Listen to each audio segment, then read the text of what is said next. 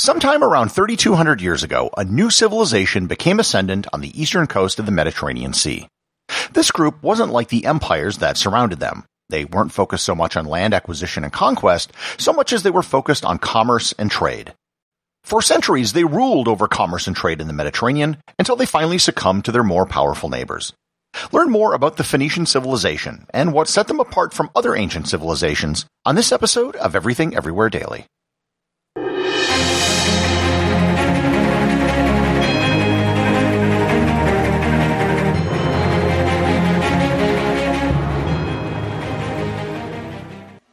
This episode is sponsored by ButcherBox. Summer is right around the corner, and that means cookouts. No matter what your preferred food is for a cookout or a barbecue, ButcherBox can help you make it the best. If you want to serve up some hamburgers, ButcherBox has grass-fed ground beef to make the perfect smash burger. Want to cook up some steaks? Well, ButcherBox has that too, with some of the best cuts of steak such as New York strip, ribeye, and filet mignon. Do you like grilled chicken? Well, ButcherBox has some of the best pasture-raised chicken that you will find anywhere. And if you really want to wow people at your next cookout, you can try grilling some of their wild-caught salmon on a cedar plank. Sign up at butcherbox.com/daily and get a special deal. ButcherBox is offering my listeners a free-for-a-year offer plus an additional $20 off. You can choose salmon, chicken breasts, or steak tips free in every order for a year.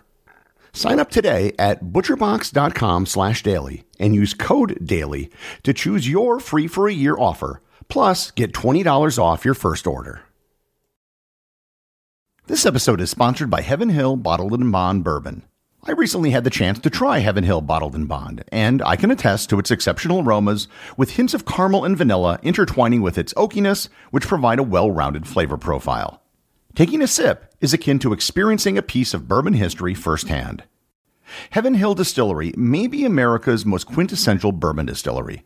Established in 1935 after the end of Prohibition, the distillery was established by the Shapiro family and has remained a family-owned distillery to this day. In 1897, Congress passed the Bottled in Bond Act, which set forth strict rules for any bourbon labeled Bottled in Bond. Heaven Hill Bottled and Bond Bourbon goes beyond the stringent requirements of the law by aging its bourbon for 7 years, not 4. The end result is a gold medal-winning bourbon that truly stands out. Available nationally, look for a bottle at your local store. Heaven Hill Bottled and Bond. Heaven Hill reminds you, think wisely, drink wisely.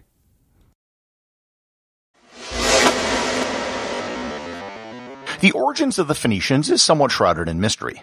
The Phoenicians lived in the area which is known as Canaan, which is today the area along the Mediterranean coast consisting of northern Israel, Lebanon, and the coast of Syria. If you're familiar with the term Canaan, it probably comes from the Bible and the people known as the Canaanites.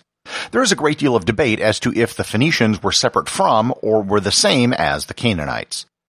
The term Phoenicia is actually a Greek term that was used to describe the people from the area. It could be that the Phoenicians are the equivalent to Canaanites, or it could be that the Phoenicians are a subset of a larger group of people who had the label of Canaanites.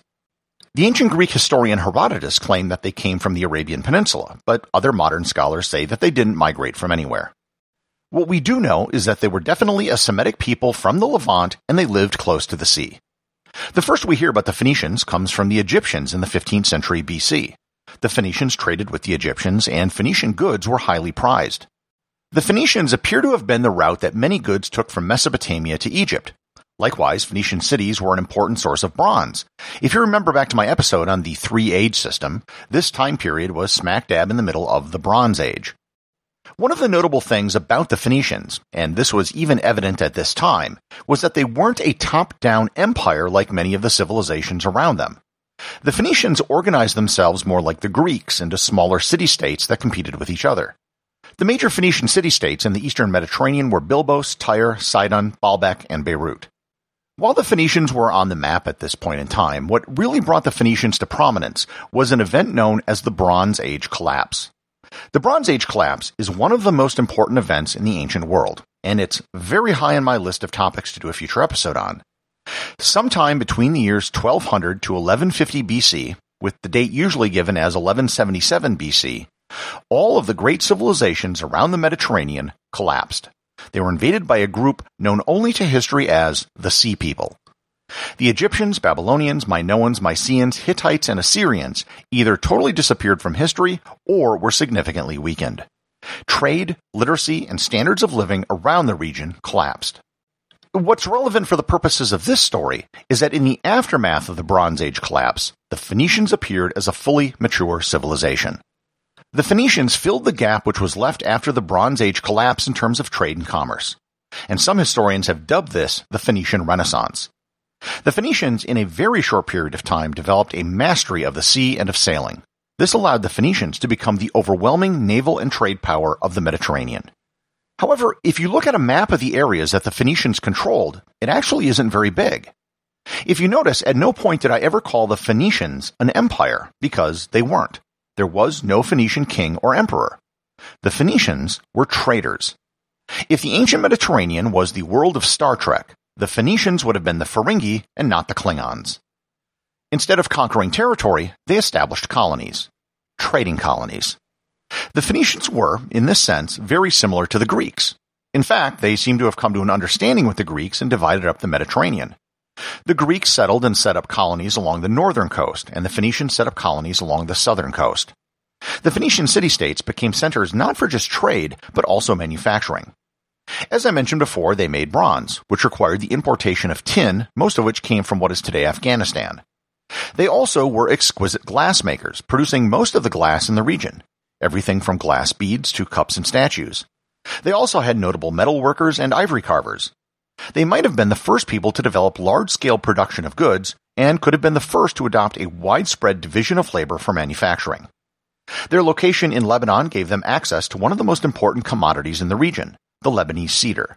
The cedar trees made it possible for the Phoenicians to create some of the most advanced ships of the era. The Phoenicians invented the keel as well as the bimarine, which is a ship with 2 rows of oars on each side. The Phoenicians also developed the amphora. As I mentioned in a previous episode, they were the clay containers that were used for shipping liquids such as wine and olive oil. The Phoenicians may have been one of the first people to cultivate grapes, and if they weren't the first, they almost certainly were the first to develop large-scale production of wine. Likewise, they were some of the finest makers of textiles. However, the one thing that they were best known for, and they had a literal monopoly on, was purple dye. There's very little purple in nature. It's a color that couldn't be created by normal means using common dyes. The Phoenicians had developed a purple dye from a sea snail found along the coast of Lebanon. Tyre was the center of purple dye production, and the dye became known as Tyrian purple. Some think that the word Phoenician may actually mean purple. The dye was difficult and expensive to create, and it was literally worth its weight in silver. The Phoenician city-states eventually spread out to seek other markets and access to goods. They created a network of small colonies all throughout the southern Mediterranean. The first outposts they established were on the island of Cyprus. However, they eventually expanded westward, establishing colonies all the way to what is today Morocco. There were colonies on the islands of Sicily, Sardinia, Corsica, and Majorca. They also established mainland colonies along the north coast of Africa in what is today Libya, Tunisia, Algeria, and Morocco, and as well as in the southern coasts of Spain, Portugal, and France. The Greeks set up their system of colonies around the Aegean, Black Sea, Adriatic, and southern Italy. There was some competition between the settlements in Sicily, but for the most part, the competition between the Phoenicians and the Greeks wasn't violent. Most of the Phoenician colonies were actually rather small, with few having populations over 1,000 people. Over time, the dominant Phoenician city-state became Tyre, which was actually an island right off the coast of Lebanon. Many of the colonies established around the Mediterranean were established by Tyre. For the most part, the colonies had autonomy, but they were required to send a tribute back to Tyre every year. While most of the colonies were small, there was one that eventually grew into a power in its own right, Carthage. Carthage was located in modern-day Tunisia, and eventually took control over most of the Phoenician colonies in the western Mediterranean. Carthage is going to be worth its own episode, but I will note that the 3 wars Carthage had with Rome were known as the Punic Wars. The word Punic refers to Carthaginians, but it comes from the Latin word Punicus, which means Phoenician. Even after Carthage surpassed Tyre, they still sent a token tribute to the city every year. In addition to trade, there were other notable achievements of the Phoenicians as well. A big one was their alphabet. About 3,000 years ago, they developed their own system of writing for their language, and it consisted of 22 letters without any vowels. The Phoenician system was later adopted by the Greeks to form the Greek alphabet, which in turn was used by the Romans to create their alphabet. The Latin alphabet, which much of the world uses today, can directly trace its origin to the Phoenicians. One of the most peculiar religious practices of the Phoenicians was documented by several of their neighboring cultures, and it's actually mentioned in the Bible: child sacrifice.